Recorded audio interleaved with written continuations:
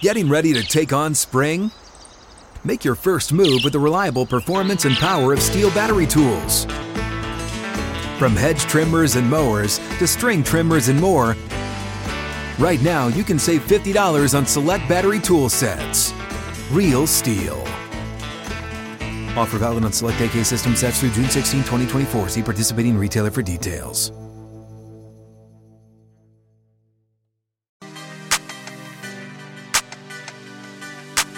Out of the gates and ready to go. Outkick 360 underway. Friday edition is here. We made it. Glad you're with us across the Outkick network. Dr. David Chow, Pro Football Doc, Outkick contributor. He'll be with us to discuss injuries going into Super Bowl 57 and everything involved with the recovery process for Patrick Mahomes, for Jalen Hurts, Lane Johnson. Concussions are up across the league, according to what the league has put out on injuries today. We'll get all the details there with Dr. Chow. That's coming up in hour number 2. We also have John McClain from GallerySports.com. We'll preview all of the big Super Bowl headlines going into next week, but also dive deep into what are the Cardinals doing. Kyler Murray seems to be an issue for coaches or possible coaches that they may be looking at, and we'll turn attention to Indianapolis. Plus, John will give perspective on reaction to the week of the other hires, including right there where he is in Houston with DeMeco Ryans and the Texans. And Stephanie Odie, Big Ten Network reporter, she joins us in hour number 3. Jet, good afternoon. Good afternoon, Hutton. I'm excited that we made it to Friday. I say it every Friday. Every single week, people want to doubt us. They want to come in here on a Monday. 2 viruses this week. I survived 2 viruses. Weren't going to stop. Maybe a third right now. I'm coughing now, which is new. Every day is a different challenge. And every week, we start the week, and all of you haters out there, the internet hates everything, and certainly you hate us. You start the week by saying we're not going to finish the week. We're not going to close strong. And yet every week, here we are on a Friday, ready to close out the week with 3 strong hours. We got a strong guest list today. We are fired up and ready to end this week in style. That's right. You and I don't need intervention with our relationship. I don't think so. Right? I don't think so. We don't have to go to counseling. The thing about intervention, though, is with Nance and Romo. You don't know you need intervention until you just walk into a room and all your friends and family are sitting around a couch. But to my knowledge, we don't need an intervention, but someone did. Well, CBS is trying to intervene with Tony Romo, reports from Andrew Marchand. And, to me, they're going right down the path that we saw with Nance and Phil Simms, going in the opposite direction of the broadcast booth. And CBS is trying to save it by getting him to prepare more. To me, this goes back and ties back to his $18 million contract when Nance was making just under $7 million. And there were reports that he was disgruntled about that. And what would be the process moving forward?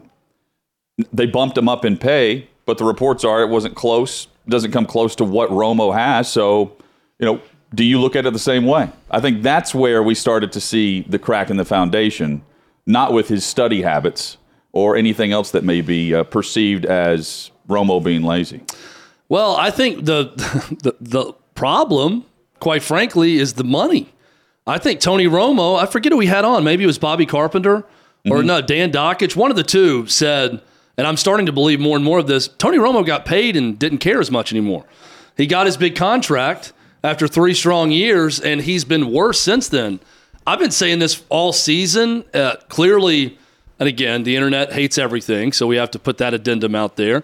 But people aren't happy with Tony Romo, and they love Tony Romo early on. He has changed this season. There's more talkativeness with him at times. There's clearly less preparation at times. He's butchering names. There are things that he's mixing up that he didn't mix up early on. This could simply be a case of he got the bag and he stopped working as hard. Well, he's already had the bag. He's made $130 million in his football career. Yeah, he got the bag as a broadcaster, I'm saying, and stopped working as hard. But, he's already got, if you're saying he got lazy after getting the money, he got the raise for doing things very well that Nance signed off on. and they made the switch. And he stopped doing those things. So I'm trying to figure out why those things changed, because I'm clearly not the only one that believes the guy hasn't changed. I think you seem to be on an island that he's not changed at all. No, I think he's changed. I don't think it's because of the money. Again, if it's because of the money, why does he have to work so hard to begin with? Because he got $130 million from his Cowboys career. He got a big check and a big contract. He now makes $1 million per game. And I don't know if it's the money or if it's the status or if it's that him and Jim Nantz started fighting because of the money, but he's not been the same since then. Imagine making $1 million per game and having to have your bosses come to your house multiple times to meet with you on what is being deemed an intervention. Now, the story from Andrew Marchand says intervention. Right. To be fair, CBS execs have refuted that and said no. That's an extreme exaggeration to say it's an intervention.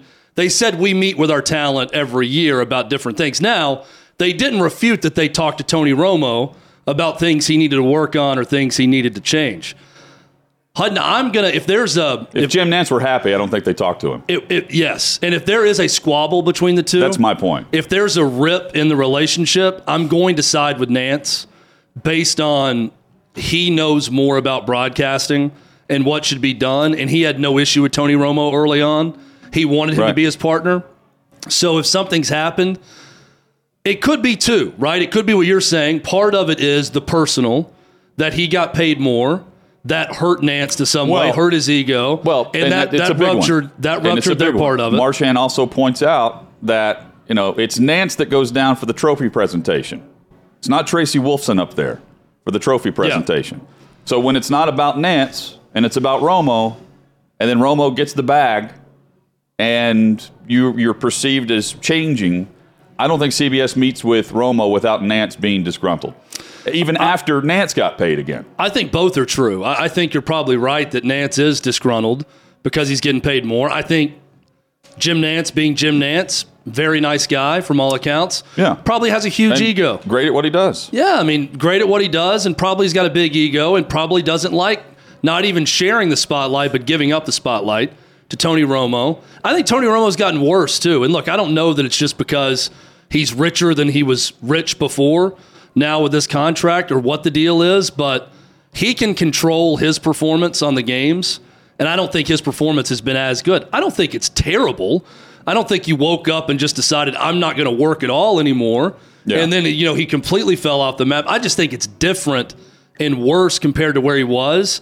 And after a year or two on the job, I really thought, if this guy is this good now, he's only going to get better and better and prepare more and learn how to prepare more and go in the other direction. To me, he's gone south since that contract, and maybe it is in part because of Jim Nantz. Well, so for me, it's got to come down to that relationship because they've got the Super Bowl next year, Super Bowl 58 in Las Vegas. You're paying him $18 million. Based on his contract, you're having him a part of your Super Bowl team on your broadcast roster, right? Nantz is calling the game. So even if you made a change based on Nantz's feelings or whatever's going on behind the scenes, you've got to make sure that the two can get along for another year because you want that booth based on the money and what you've allocated to that crew. That's not to mean you can't add someone else there, but based on the schedule, you want to make sure that you're ready to rock and roll with your top dollar analysts, and Romo's that guy. So I think they're just trying to make sure they're I don't think it's intervention. I think of it as mediation. That's the way I perceive this. Here is Colin Cowherd's thoughts on the perception of Romo behind the scenes. When I would interview people and I was going to hire them, if I had lunch or coffee with them, I always asked them if they loved golf. Oh, I love golf. Do you love golf? And if they said yes, I wouldn't hire them. Because I always had this theory that as guys age, many of them get addicted to golf. They're on PGAtour.com. They're putting in the backyard. They're thinking about it at work. They're scheduling a trip to Scotland. And they lose sight of their other job. Romo wants to be on the tour. He literally wants to be on the tour. I mean, what's the first thing Aaron Rodgers does in the offseason? He goes and golfs. He loves it. Both, by the way, great golfers, especially Romo. But I've always felt like Tony Romo is one of those guys, and we all have somebody in our social circle like this. They got the golf bug. He's had it for 15 years. Tony wants to be on the PGA Tour, but he likes the paycheck at CBS. Golf has nothing to do with this. Well, who else loves golf? Jim Nantz. Jim Nantz. Jim Nantz loves golf and loves to play golf. Interesting take from from Colin Cowherd. Look, I don't think that he's wrong. There's a lot of older guys who become obsessed with golf, and golf takes away a lot of their free time. And if your hiring practices are, if you like golf, I'm not going to hire you. I mean, that's interesting. I don't know that I agree with it. You could say the same about someone that has kids, if that's going to take up a lot of their free time or they're thinking about their kids a lot. So are you also going to say, I ask, hey, are you married? You have kids? Well, if so, then I'm not going to hire you because clearly that's going to take up too much of your mind space to work for me. So I don't necessarily agree with that. He loved golf when he took the job, and he was great in the first 3 years, and he played a lot of golf then. Jim Nantz has always played a lot of golf. He's got a golf hole in his home. So that's not affected his work. They need to get to the bottom of what's affecting the work more than anything else. Jim Nantz and Tony Romo could have issues with each other personally, or their ego could be bruised, and they could still do a really good broadcast together. That's not happening as much. And you got to diagnose if it's Tony Romo, deciding to talk longer and over Jim Nantz because he knows Jim Nantz hates it and he wants to get under his skin even more, or if Jim Nantz is just being too touchy and sensitive about things with Romo and that's negatively impacting his performance. But they need to figure it out. CBS has the Super Bowl next year. Yeah. So this is going to be in the spotlight now as you get ready for that CBS Super Bowl. He's not doing the they're lining up in this, they're checking to this. He's not doing that nearly as much. Yeah. So to me, that's also a directive. And maybe he's overcompensating in other ways based on the broadcast because he's not spouting that off as much as he has been. Some people don't like the yelling, the screaming. But to each his own on that. This is not anywhere close to what we saw from Monday Night Football prior to the Aikman and Troy, the Joe Buck. I have no issue with his enthusiasm. I've always liked that as kind of that's a counter. That's a huge negative, though, for people. Yeah, to some people it is. That's not my issue with him. It's more the length of not knowing how long to talk exactly, and then just not being as detailed. Not even with calling plays or telling the future. It's more post-play analysis. I use the example of Greg Olsen on Fox. I thought he was terrific in that NFC Championship in a really bad game of explaining some principles of the RPO to viewers that it was very easy to understand whether you've played football or not. I thought he was excellent at that. That's what Tony Romo was early on. He's been less and less of that. The enthusiasm, Hutton, I think is actually a great counterbalance to Jim Nantz more voice as smooth as rich mahogany. Yeah. Very, not monotone, but like easy. Yeah, the voice low of blood pressure, delivery, professional. I think having that level of enthusiasm with Romo is a nice balance to that. So I've got no issue with the enthusiasm. Now, the next guy waiting in the wings now that is now a part of the CBS roster is Charles Davis.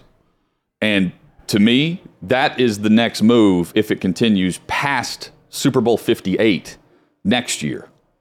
Like, that's the climb up, and then you still have Ian Eagle paired with Romo, potentially. Or Romo goes and plays golf, like Cowherd's saying. He's on the tour. One thing we know about Charles Davis, knowing him a bit, he will have no problem getting along with anyone. Right. Regardless of what anyone thinks about him as a broadcaster, and I think he's great. Unless I think he gets paid $20 million, and then Nantz won't like him. Yeah, but it's not going to be on him. I'm saying he's going to have nothing to do with someone not liking him with his personality. Totally agree. Chad, how does this happen? Kara Lawson says that a men's basketball was used during the first half of the Duke-Florida State game. How does it go on for the first half of play? 2 quarters of play. Well, and Kara Lawson, blamed it on, it's because it's women's sports. This never would have happened to the men. I say to Kara Lawson, it wouldn't have happened to the men because a man would have shot the first shot over the backboard and then gone to the ref and said, hey, this is a women's ball that we're playing with. Let's change it out. Not even the first shot, like dribble. Like just what's going on now, here? it's a very strange story. How does the official how does the official not know that? They're the first one to bring the ball out. So many things here. Yeah. To be fair, Kara Lawson says in her diatribe about this wouldn't have happened in a men's game, about having played with the opposite sex's ball for a half. Right. She said, my players were complaining about it during the first half. Well, did you not think during a timeout, maybe the first TV timeout, to go take the ball to the official or have your assistant do that and say, something's wrong with the ball? Oh, it's a men's ball? because at halftime, her assistant went and said, let me feel the ball. Our players are complaining. Oh, it's a men's ball. Let's change it out. Was that the entire rack? You know what I mean? Like, how do you not just go check it? Again, my mind is blown that this could even happen. So the ACC comes back and says the new protocol is we'll go to each team's captains and let them agree on the ball before the game. Hutton, this happened in the late 90s in high school basketball in Tennessee. I was a captain on my high school team, and you went to midcourt, and the ref would throw the ball to you, to each team, and you could toss it back, and then you'd be like, okay, yeah, sure, fine. Because, I mean, it was more of a, now, I don't think they're messing up the men's and women's ball, but it'd be more of, is it too slick? You know, is it too bouncy? You can dribble it once. Are you okay with this? Overinflated. Home team provides the basketball. It's a Florida State error to begin with, but it's an error on both teams to allow it to continue for a half. That's ridiculous.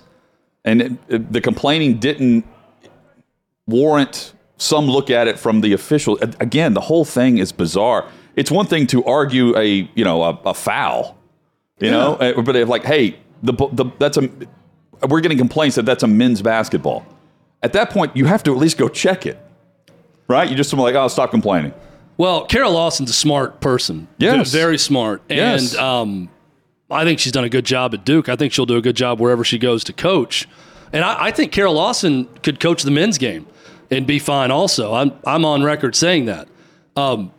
She's going too far to make this an issue over the divide between men's and women's basketball and not really pointing to the biggest issue, which is twofold. One, Florida State screwed this up royally. And whoever the Florida State head coach is and the athletic director, they need to step up and take the blame on that. It's their fault.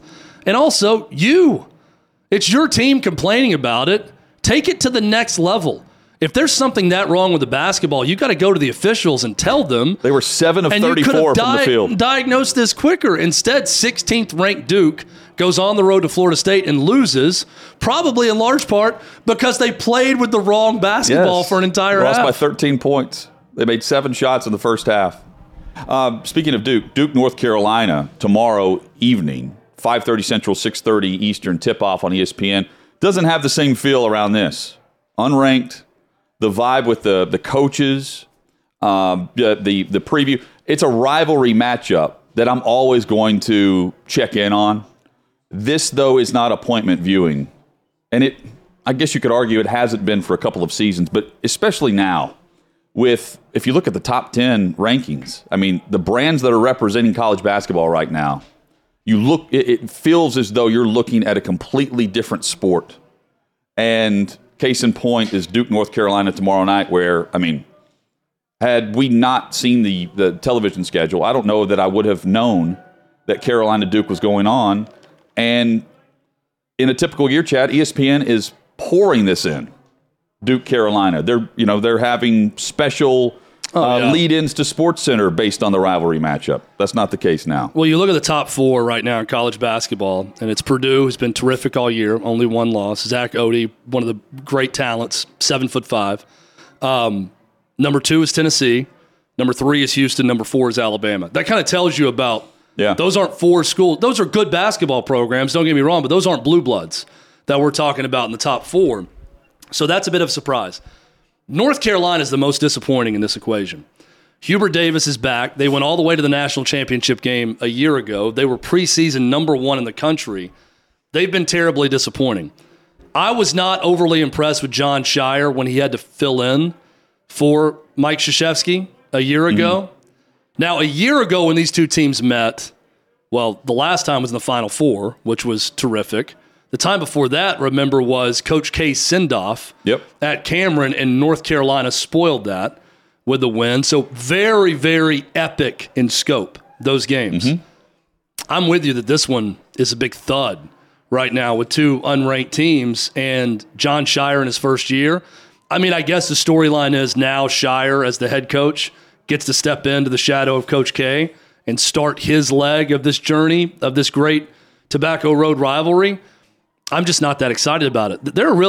This needs a little spice to it. Yeah, coaches we need a Pitt Duke Carolina, feel to this. We need to do Carolina the way we had Carolina Pitt earlier this week. Maybe something comes out of this game where it's great. Who can they troll? Who can Carolina troll? It'd be best for this rivalry if Hubert Davis and John Shire squared off at some point or had words. I'm not talking about a fist fight. Just something, yeah. But like one of those Coach K, Dean Smith moments where they're in each other's faces. And then that sparks the rivalry where there's legitimate tension between the coaches also. And that's organic. That'll help. That's organic, and that will happen based on the rivalry itself with Tobacco Road. But, I mean, it's lacking that right now, and it's still something that, like, I'm still going to check on the score, right? And if it's on, I'll stop by and see what's going on. But it's not the same vibe. You mentioned last year. Last year was totally perfect. But, like, in past years, even when it's been down, one team's been down or not, you're still tuned in to watch, the mayhem,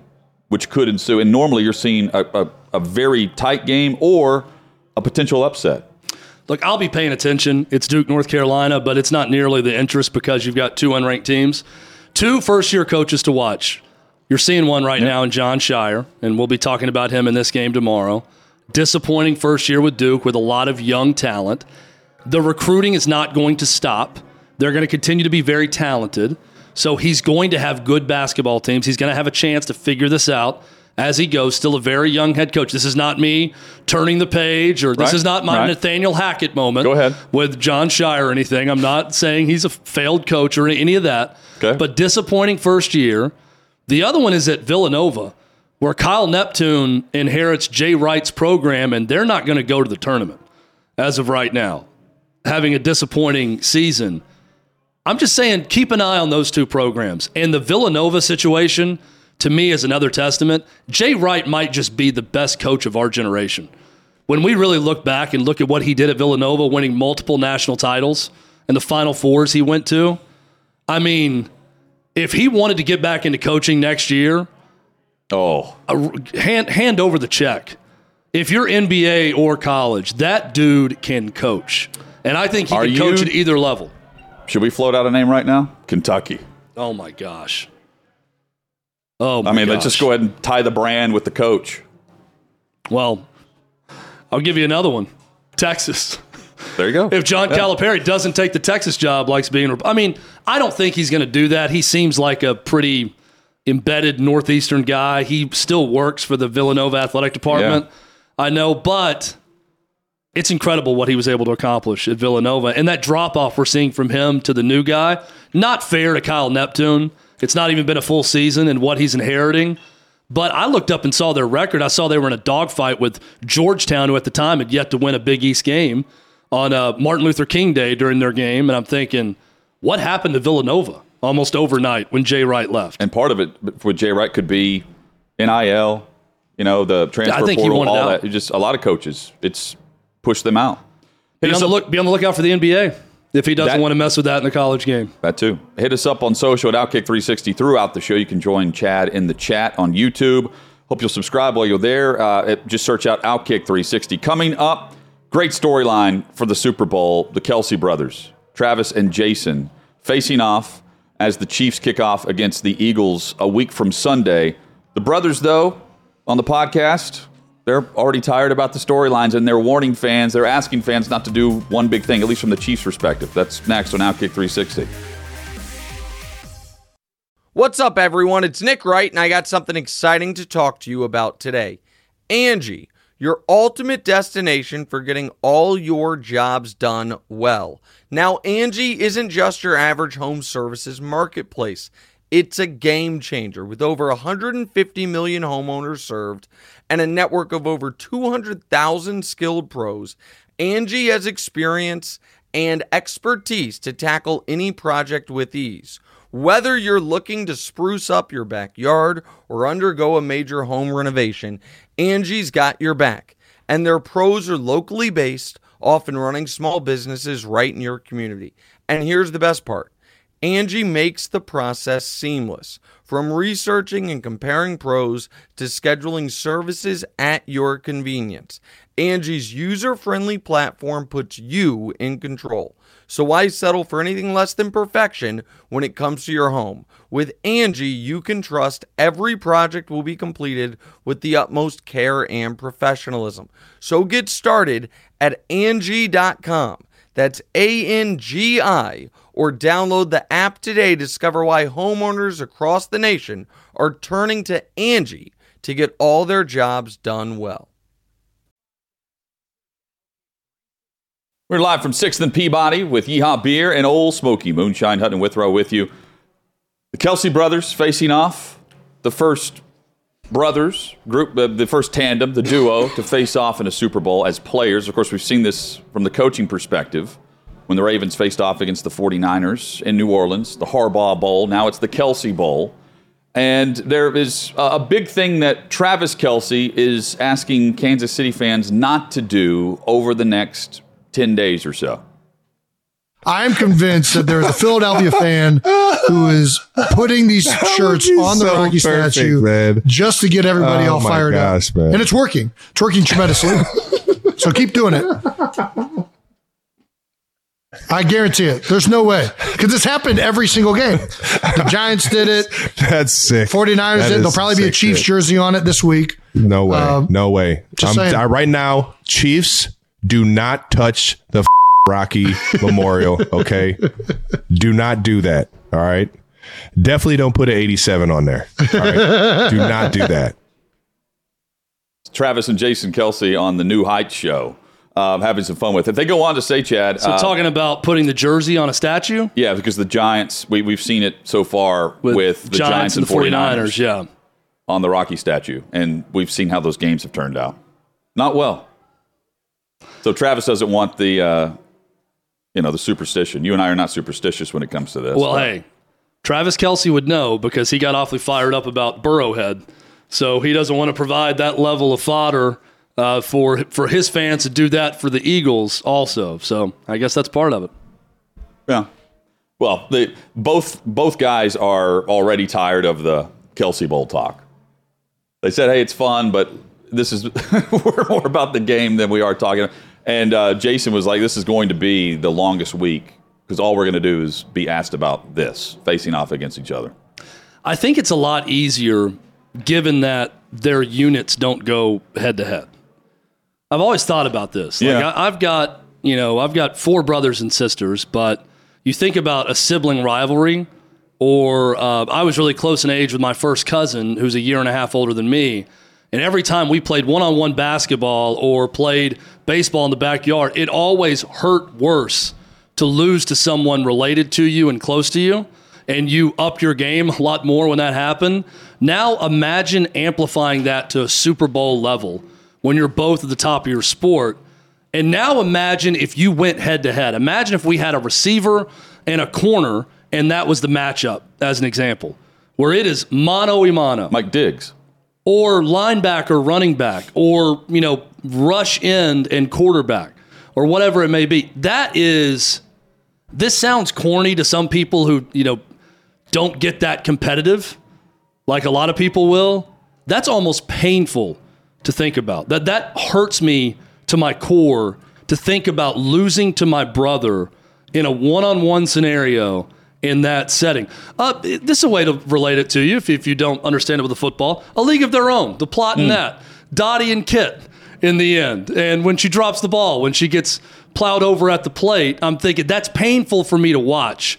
And it's painful when Kit is crying after giving up the home run to Dottie because she can never beat her big sister, and she's losing the Women's World Series because of that. We all have those moments to relate, but I think because the Kelce brothers don't go head-to-head in terms of their units on the field at the same time, I think makes it a little bit more palatable for the loser of this game to lose to your brother. So I tend to agree. I still think the winner is going to be thinking about the loser having to deal with the loss. Yeah. But both of these guys have had so much success. That's the other thing. Like, there's not one guy trying to crack the code and the other one has had, domination throughout his career, right? Like it's not like one guy is a special teams player who got an opportunity in Week 14 and remains on the roster, right? It's a bit different. It's not Dottie and Kit. Right, exactly. Where Dottie feels bad because she's won in everything against her whole life, and she sees the pain it's taken on the little sister. We've got the details of their accomplishments, I believe, and the head-to-head matchup with what they've done with the Pro Bowls, the All-Pros, the Super Bowl rings, Travis versus Jason is pretty tight because you've got 6 Pro Bowls for Jason Kelce compared to 8 for Travis. And again, the Pro Bowls, the larger number is going to go on top, but it's a flag football game now. Let's drop it down a notch. All-Pro, NFL All-Pro, 4 for Travis Kelce, 5 for Jason Kelce, and each have a Super Bowl ring. So this head-to-head matchup doesn't change all that much in the jewelry case in terms of career accomplishment for each other. That's the silver lining in this. Congratulations on being successful, Kelce's.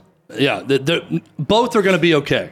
Yes. Is what you're saying. Ultimately, with their career and what they've accomplished, both will be okay. There's a petition to get their mom to do the coin toss. And I'm with you. The winning team, the winning guy, the winning brother, he's immediately rushing to find the other brother. Yes. That's the first thing, is to go and console the other brother on the other sideline. I do think that's going to happen also. But again, I just think that it makes it a little bit easier that they're not going head-to-head with their groups on the field at the same time. Crazy also, just the athletic background of both these guys. Yeah. Travis Kelce was a high school quarterback in Cleveland Heights, Ohio. Went to Cincinnati to play with his big brother. Jason was a high school running back, a star high school running back, who goes to Cincinnati to be a walk-on fullback, who is then told to put on weight and become an offensive lineman, and then becomes an all-pro center in the NFL. And then we know Travis Kelce's story. He's not a quarterback. He's one of the best tight ends maybe of all time with what he's done in Kansas City. Pretty remarkable background. But I think it also, Hutton, it illustrates the level of athleticism with both these guys. Regardless of position, you don't always look at a center and think, oh, that's a great athlete. Jason Kelce is a great athlete. Oh, yeah. And you don't, in college, you weren't thinking like, oh, this is a no-brainer pick either, because of their trajectory and their path to the league. And both are at the top of their position, the top of their game. Derek Carr is saying that he's not going to extend the contract trigger date, which will lock him in and what would be a $40 million guarantee with bonuses and everything else that he's due based on what should kick in contractually. The Raiders sent him home, more or less, the final 2 games of the season. And part of that is due to there's a clause where he's got to be able to pass a physical, because if he couldn't pass a physical by this date, he was going to be guaranteed certain money, and more money than what he was going to count against the cap. There has been some speculation that Carr, who is scheduled to play in this flag football game, if you don't want him hurt, or if you want to save the money by himself, do you just cut him? That's the other. I don't think they're doing that. However, they are not allowing him or his agent to talk to other teams for trades. They're not approving that yet. So I'm not sure what's going on behind the scenes between the Raiders and Carr. It's a weird deal for sure. I think we have a clip of him also with some fun self-deprecating moment from the Pro Bowl. Are we getting to that here or later? Oh, we can do that. Yeah. So the tweet you're saying? Yeah. Yeah. Here is a Carr with the joke during the Pro Bowl games. By himself. Listen, Derek, you've thrown touchdown passes in Vegas before. You've been on fire. Have you ever been that hot in Las Vegas? Not that hot. It's probably why I'm going somewhere else. Nice. Bro, well, if this was your... Hutton, I wanted to set that up only because that answer is probably why we're getting the weird departure from Vegas with Derek Carr. I mean, he knows that while he was good at times, wasn't good enough, and now we have this weird offseason where he's headed elsewhere. But now without Tom Brady, it's the ultimate guessing game. We're going to be in Arizona talking about the Super Bowl all next week. But after that, It's going to be, where is every quarterback going to end up this offseason? Is Texas and Oklahoma going to end up in the SEC by 2024? Nope. Doesn't look like it. So, speaking of money, right? You don't want Carr to get hurt, so they send him home to save the money. If you're the Big 12, why would you not negotiate this contract that's locked in order to allow Texas and Oklahoma to leave so you can get something in return instead of them just walking the way Kyrie Irving wants to walk at the end of the season because he's a free agent? That's why you would make a trade if you're the Nets, and that's why Irving is telling the Nets, trade me. I don't know why the Big 12 won't allow this to happen where you join a year early, get some money in return, and then I think contractually from the media rights perspective, ESPN and Fox have the Big 12 under contract through 2024 going into 25. If it's Texas and Oklahoma playing, why wouldn't the SEC, who's already partnered with ESPN, look at Fox and say, hey, you're going to have the rights to Texas and Oklahoma, a certain package of games. So you're still getting that game. And we're getting Texas and Oklahoma a year early, and the Big 12 is getting something in return as well. I think that's part of when it says complex negotiations. I think that's a big part of the complexity is television networks involved in all the dealings that are going on. So that's probably what you're hinting at is true. I think a lot of it is deals with the various television networks to make this thing happen quicker. Now, correct me if I'm wrong. If they leave and go in 2025 as previously arranged, right, and they don't bump it up a year early, the Big 12 gets nothing? Or does it just go down a lot in terms of what they get? That's when the media rights deal is up, which seems to be the holdup, So they get right? nothing then, right? That's when the SEC, I believe so, yeah. So I would want to get something as opposed to that's nothing. How I view this. Yeah, me too. So I don't know why you would hold it up. If it's the SEC walking away and saying, you're being stubborn and ridiculous, let's come up with something different than what they're asking for, then they walk away from it. I think that it's on the Big 12 to come back and say, oh, okay, hold on, wait a minute. Don't walk away from the table yet. What if we did this, this, and this? And then you eventually come up with an agreement. If I'm the Big 12, I want to get paid for this. I want to get paid for this, supposed injustice that Texas and Oklahoma have put upon your conference. Yeah. Instead of them just walking at the end of the media rights deal and going right over to the SEC and helping make a ton of money for another conference. So it's on Brett Yormark to come up with the plan to get something in return. And the other part of this is it's just awkward. No one wants to be there. Oklahoma and Texas don't want to. Looking at the Big 12 schedule, they don't care about playing their games against UCF and Houston and BYU and being a part of the charade for a couple years. They don't want to do it for 1 year, much less 2. They'd be in the SEC now if they could. So why extend this level of purgatory out another calendar year? Makes no sense. Yeah, and I mean they've released their schedule. Both conferences have for the upcoming season, of course. But you've got the Big 12 that's released the schedule for the inclusion of the 4 new programs that are coming in: BYU, UCF, Houston, and Cincinnati joining the league. And the conference realignment here: every existing member of the Big 12 will play 2 of the 4 new additions. That includes Oklahoma hosting Dillon Gabriel's former team in UCF. And Houston begins Big 12 play against TCU on September the 16th. And they get from 10 to 14 this upcoming season, and then they'll settle at 12. But I still think there's a way, Chad, to maneuver this, and I know it's complex, but the back and forth seesaw where initially it's like the Big 12 is not going to let them out early, definitive. They're not coming out early. And then last fall, it was we could see them in as early as 2024. Right, there was some talk of that, and now Pete Thamel's back saying it's very unlikely, right? And I'm trying to figure out where the definitive nature of these reports, all 3 of them, trustworthy, and it's not like people are denying it, but the talks behind the scenes, there's got to be some hurdle that's extremely difficult that the SEC can't negotiate because of what the Big 12's wanting. The SEC, once again, is in the position of power in this negotiation because there's a deadline. They've already got them also. And they can just say, what's it to us to wait another year?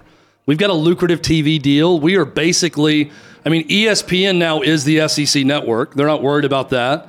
So what's it to us? Yeah, we'd like to get him a year early if we can, but if not, we'll just wait out a year, not pay a dime to you guys, and then get them a year later. So it's on the Big 12 to play ball more than the SEC if they want this to happen, to get something in return.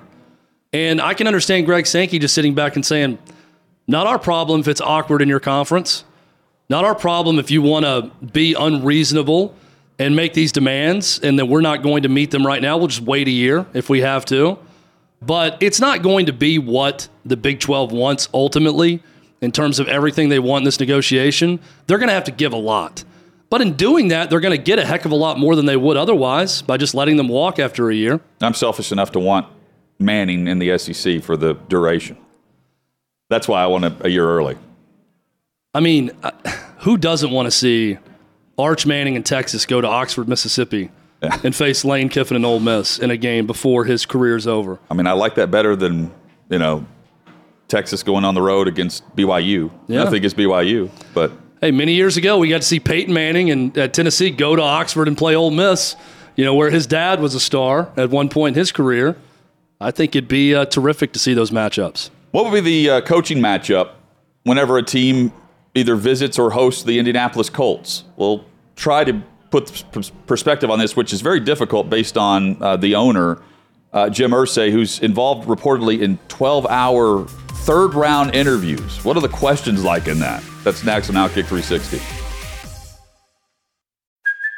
Hey, it's Kaylee Cuoco for Priceline. Ready to go to your happy place for a happy price? Well, why didn't you say so? Just download the Priceline app right now and save up to 60% on hotels. So whether it's Cousin Kevin's Kazoo Concert in Kansas City, go Kevin, or Becky's Bachelorette Bash in Bermuda, you never have to miss a trip ever again. So download the Priceline app today. Your savings are waiting. Go to your happy place for a happy price. Go to your happy price, Priceline. It's Irsay's call. Jim Irsay can name Jeff Saturday the head coach. Reports are out that that's the way they're leaning. They've been leaning that way since they made the move, and then Jeff Saturday was hired to be the interim. Welcome back, Outkick 360. 12-hour interviews in some cases for the third round. And there may be another session. Who knows with the way this is headed. But, Chad, if it's Jeff Saturday, why don't they go ahead and just do it? If it's Jeff Saturday, it's because he has the right answer to Irsay's question of what was your favorite Fleetwood Mac album. And if you say Tusk and not Rumors, then you are correct, and you advance to the 11th hour of interview number 3, and that could finally land you the job. Yeah.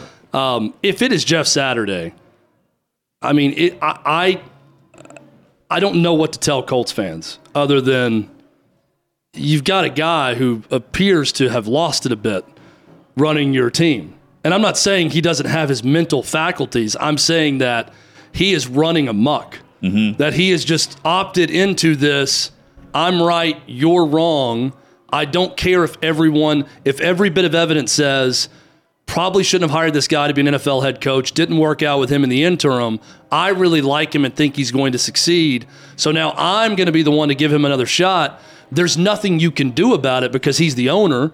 So I don't know what to tell Colts fans if that's the case. Well, it's not good. Bob Irsay was known for being very, I won't say short-tempered, but he quick-triggered, right? He fired Howard Schnellenberger a month into the season when they first brought him in. Meanwhile, Jim Irsay, his son, who now owns the team, of course, he's been much more patient.